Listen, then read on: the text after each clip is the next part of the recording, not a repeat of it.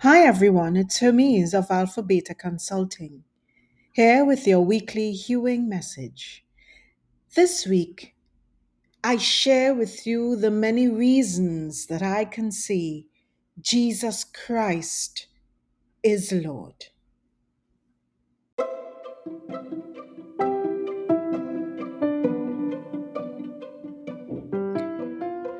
Second Peter chapter 1 verse 13 begins in this way. I think it right, as long as I am in this body, to refresh your memory. Peter, of course, is addressing believers. But I, in this forum, even if you do not believe, I say, I make it known to you that Jesus Christ is Lord. He is sovereign over all. He is the Alpha and the Omega. He is the one who goes before us and makes a way. He is to be exalted. He is to be glorified. He is Lord. What gives me this confidence? On what ground do I make this declaration? On the basis of the wonderful things that He has done for me. On the basis of the 3 beautiful children that He gave to me when the doctor said that my husband was infertile and would not get me pregnant. On the basis of the home He has allowed me to keep in the midst of distressing financial circumstances. On the basis of the bills that He allows me to pay month after month, notwithstanding the very financial challenges. On the basis of the healing that He effected in me after the crushing discovery in 2017 of the infidelity of my husband, who had been my partner between courtship and marriage for 25 years and who later left the home. On the basis of the beautiful transformation in my relationship with my children, now teens. I say this when I examine the ways in which He has transformed me, changing my heart and conforming me to the image of Christ Jesus. As such, the things that used to bother me no longer do, and the same anxious, vexatious, prideful, malicious, and fleshly responses are fading from my arsenal of responses. Does this mean that I am free of all sin? Of course not. I make no such boast. I am still flesh, and so likely to sin. What I am, however, is free from the stranglehold of sin by the power of the Holy Spirit working in me to perfect me according to God's holy purpose.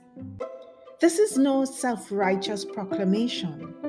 This rather is the declaration of one who has been through a harrowing. This is the voice of one who has been being purified.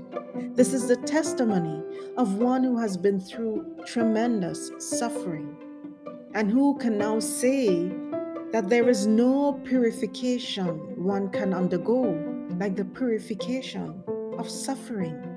There is no strengthening and sharpening that is quite as effective as the humbling of some good old hard times. There is nothing so cleansing as having the things that you idolized taken away from you. What do I speak of? Oh, I don't know. The job, the marriage, the prestige, the influence, the money, and the friends. Oh boy, the loss of friends, that one hurt the most.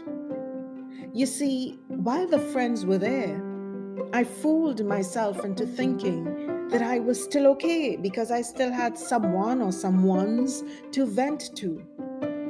Rather than leaning into the pioneer and perfecter of my faith, I leaned into the created. I leaned into the friends of finding yet another idol. It was when I found myself like the cheese standing alone that I realized how shallow my life had been. It was when there were no friends around that I realized how empty my life had been, and that I had been fooling myself all along.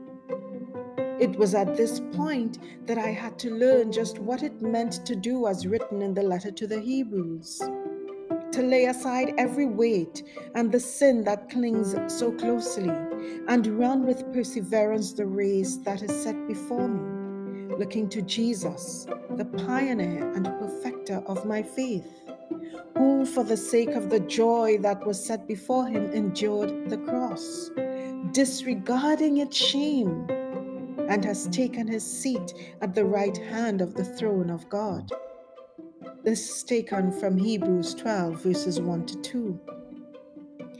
Friends, I couldn't begin to imagine the sins that clung so closely.